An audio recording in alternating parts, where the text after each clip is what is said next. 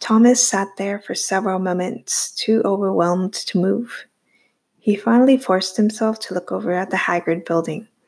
A group of boys milled around outside, glancing anxiously at the upper windows as if expecting a hideous beast to leap out in an explosion of glass and wood. A metallic clicking sound from the branches above grabbed his attention, made him look up. A flash of silver and red light caught his eyes just before disappearing around the trunk to the other side. He scrambled to his feet and walked around the tree, craning his neck for a sign of whatever he'd heard. But he saw only bare branches, gray and brown, forking out like skeleton fingers, and looking just as alive. That was one of them, beetle blades, someone said. Thomas turned to his right to see a kid standing nearby, short and pudgy, staring at him. He was young, probably the youngest of any in the group he'd seen so far, maybe 12 or 13 years old. His brown hair hung down over his ears and neck, scraping the tops of his shoulders. Blue eyes shone through an otherwise pitiful face, flabby and flushed. Thomas nodded at him. A beetle what? Beetle blade, the boy said, pointing to the top of the tree. Won't hurt you unless you're stupid enough to touch one of them. He paused. Shank. He didn't sound comfortable saying the last word, as if he hadn't quite grasped the slang of the glade. Another scream, this one long and nerve-grinding, tore through the air, and Thomas's heart lurched. The fear was like icy dew on his skin. What's going on over there? He asked, pointing at the building. Dunno, the chubby boy replied. His voice still carried the high pitch of childhood. Ben's in there, sicker than a dog. They got him. They? Thomas didn't like the malicious way the boy had said the word. Yeah. Who are they? Better hope you never find out, the kid answered, looking far too comfortable for the situation. He held out his hand. My name's Chuck. I was the green bean until you showed up. This is my guide for the night? Thomas thought. He couldn't shake his extreme discomfort, and now annoyance crept in as well. Nothing made sense. His head hurt.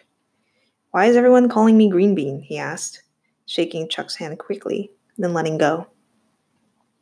'Cause you're the newest newbie. Chuck pointed at Thomas and laughed. Another scream came from the house, a sound like a starving animal being tortured. How can you be laughing? Thomas asked, horrified by the noise. It sounds like someone's dying in there. He'll be okay. No one dies if they make it back in time to get the serum. It's all or nothing, dead or not dead. It just hurts a lot. This gave Thomas pause. What hurts a lot? Chuck's eyes wandered as if he wasn't sure what to say. Getting stung by the grievers. Grievers? Thomas was only getting more and more confused. Stung. Grievers. The words had a heavy weight of dread to them, and he wasn't so sure he wanted to know what Chuck was talking about. Chuck shrugged, then looked away, eyes rolling. Thomas sighed in frustration and leaned back against the tree. Looks like you barely know more than I do, he said, but he knew it wasn't true. His memory loss was strange. He mostly remembered the workings of the world, but emptied of specifics, faces, names. Like a book completely intact, but missing one word in every dozen, making it a miserable and confusing read. He didn't even know his age. Chuck, how old do you think I am? The boy scanned him up and down. I'd say you're 16, and in case you're wondering, 5'9". Brown hair. Oh, and ugly as fried liver on a stick. He snorted a laugh. Thomas was so stunned he barely heard the last part. 16? He was 16? He felt much older than that. Are you serious? He paused, searching for words. How? He didn't even know what to ask. Don't worry, you'll be all whacked for a few days, but then you'll get used to this place. I have. We live here. This is it. Better than living in a pile of plunk. He squinted, maybe anticipating Thomas's question. Clunk's another word for poo. Poo makes a clunk sound when it falls in our pea pots. Thomas looked at Chuck, unable to believe he was having this conversation. That's nice, was all he could manage. He stood up and walked past Chuck toward the old building. Shack was a better word for the place. It looked 3 or 4 stories high and about to fall down at any minute. A crazy assortment of logs and boards, and thick twine and windows seemingly thrown together at random, the massive, ivy-strewn stone walls rising up behind it. As he moved across the courtyard, the distinct smell of firewood and some kind of meat cooking made his stomach grumble. Knowing now that it was just a sick kid doing the screaming made Thomas feel better. Until he thought about what had caused it. "What's your name?" Chuck asked from behind, running to catch up. "What? Your name? You still haven't told us, and I know you remember that much." "Thomas." He barely heard himself say it. His thoughts had spun in a new direction. If Chuck was right, he'd just discovered a link to the rest of the boys, a common pattern to their memory losses. They all remember their names. Why not their parents' names? Why not a friend's name? Why not their last names? "Nice to meet you, Thomas," Chuck said. "Don't you worry, I'll take care of you. I've been here a whole month and I know the place inside out. You can count on Chuck, okay?" Thomas had almost reached the front door of the shack and the small group of boys congregating there when he was hit by a sudden and surprised rush of anger.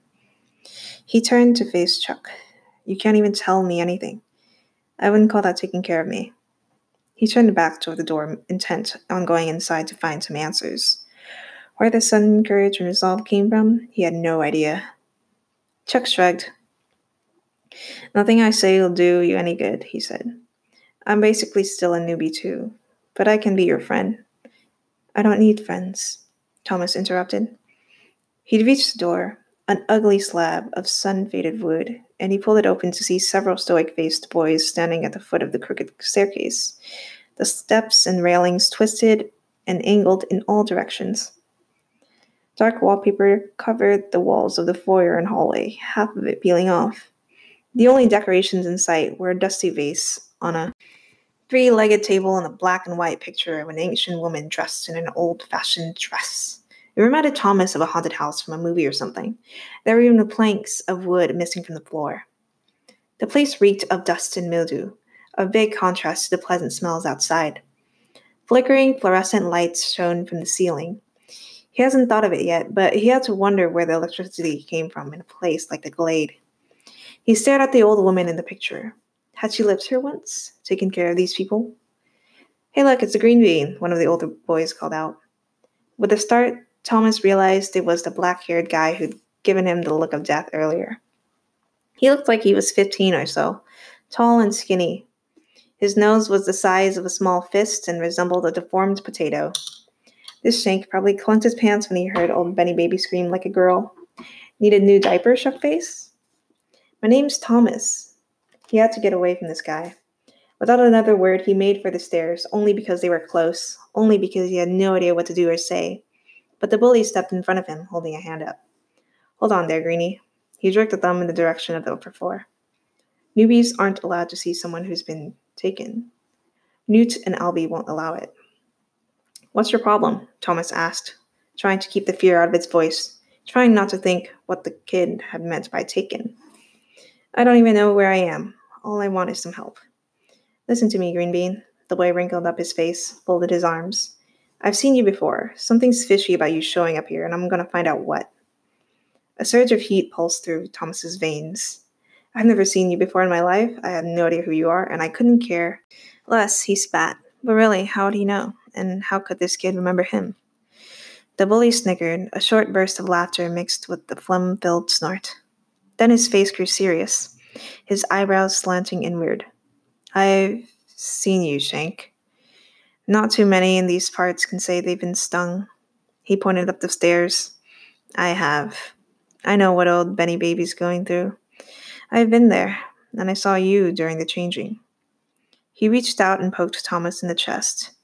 "And I bet your first meal from Fipran that Benny will say he's seen you too." Thomas refused to break eye contact, but decided to say nothing. Panic ate at him once again. Would things ever stop getting worse?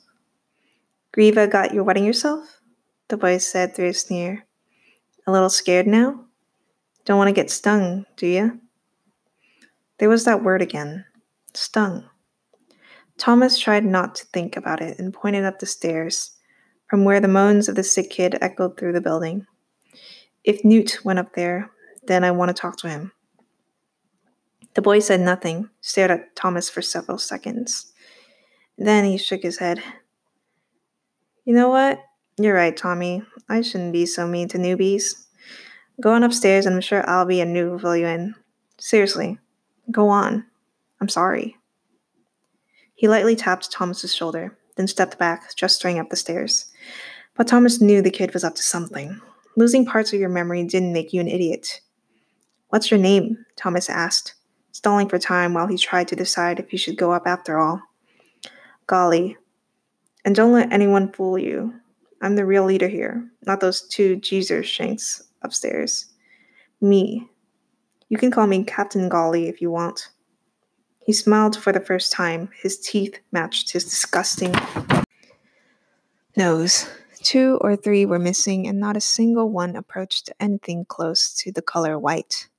His breath escaped just enough for Thomas to get a whiff, reminding him of some horrible memory that was just out of reach. It made his stomach turn. Okay, he said, so sick of the guy he wanted to scream, punch him in the face. Captain Golly it is. He exaggerated his salute, feeling a rush of adrenaline as he knew he'd just crossed the line. A few snickers escaped the crowd, and Golly looked around, his face bright red. He peered back at Thomas, hatred furrowing his brow and crinkling his monstrous nose. Just go up the stairs, Golly said, and stay away from me, little slithead. He pointed it up again, but didn't take his eyes off Thomas. Fine. Thomas looked around one more time, embarrassed, confused, angry. He felt the heat of blood in his face. No one made a move to stop him from doing as Golly asked, except for Chuck, who stood at the front door, shaking his head. You're not supposed to, the younger boy said. You're a newbie, you can't go up there. Go, said Golly with a sneer. Go on up. Thomas regretted having come inside in the first place, but he did want to talk to that Newt guy. He started up the stairs. Each step groaned and cracked under his weight. He might have stopped for fear of falling through the old wood if he weren't leaving in such an awkward situation below. Up he went, wincing at every splintered sound. The stairs reached a landing, turned left, then came upon a railed hallway leading to several rooms. Only one door had a light coming through the crack at the bottom. The changing, Golly shouted from below. Look forward to it, shuckface. As if the taunting gave Thomas a sudden burst of courage, he walked over to the lit door, ignoring the creaking floorboards, and laughter downstairs, ignoring the onslaught of words he didn't understand, suppressing the dreadful feelings they induced. He reached down, turned the brass handle, and opened the door. Inside the room, Newt and Albie crouched over someone lying on the bed. Thomas looked in closer to see what the fuss was all about, but when he got a clear look at the condition of the patient, his heart went cold. He had to fight the bile that surged up his throat. The look was fast, only a few seconds, but it was enough to haunt him forever. A twisted, pale figure writhing in agony. Chest bare and hideous. Tight, rigid cords of sickly green veins webbed across the boy's body and limbs, like ropes under his skin. Purplish bruises covered the kid, red hives, bloody scratches. His bloodshot eyes bulged, darting back and forth. The image had already burned into Thomas's mind before Albie jumped up, blocking the view, but not the moans and screams, pushing Thomas out of the room, then slamming the door shut behind them. What are you doing up here, Greenie? Albie yelled, his lips hot with anger, eyes on fire. Thomas felt weak. I wanted some answers, he murmured, but he couldn't put any strength in his words. Felt himself give up inside. What was wrong with that kid? Thomas slouched against the railing in the hallway and stared at the floor, not sure what to do next. Get your runt cheeks down those stairs right now, Albie ordered. Chuck will help you. If I see you again before tomorrow morning, you ain't reaching another one alive. I'll throw you off the cliff myself. You get me? Thomas was humiliated and scared. He felt like he'd shrunk to the size of a small rat. Without saying a word, he pushed past Albie and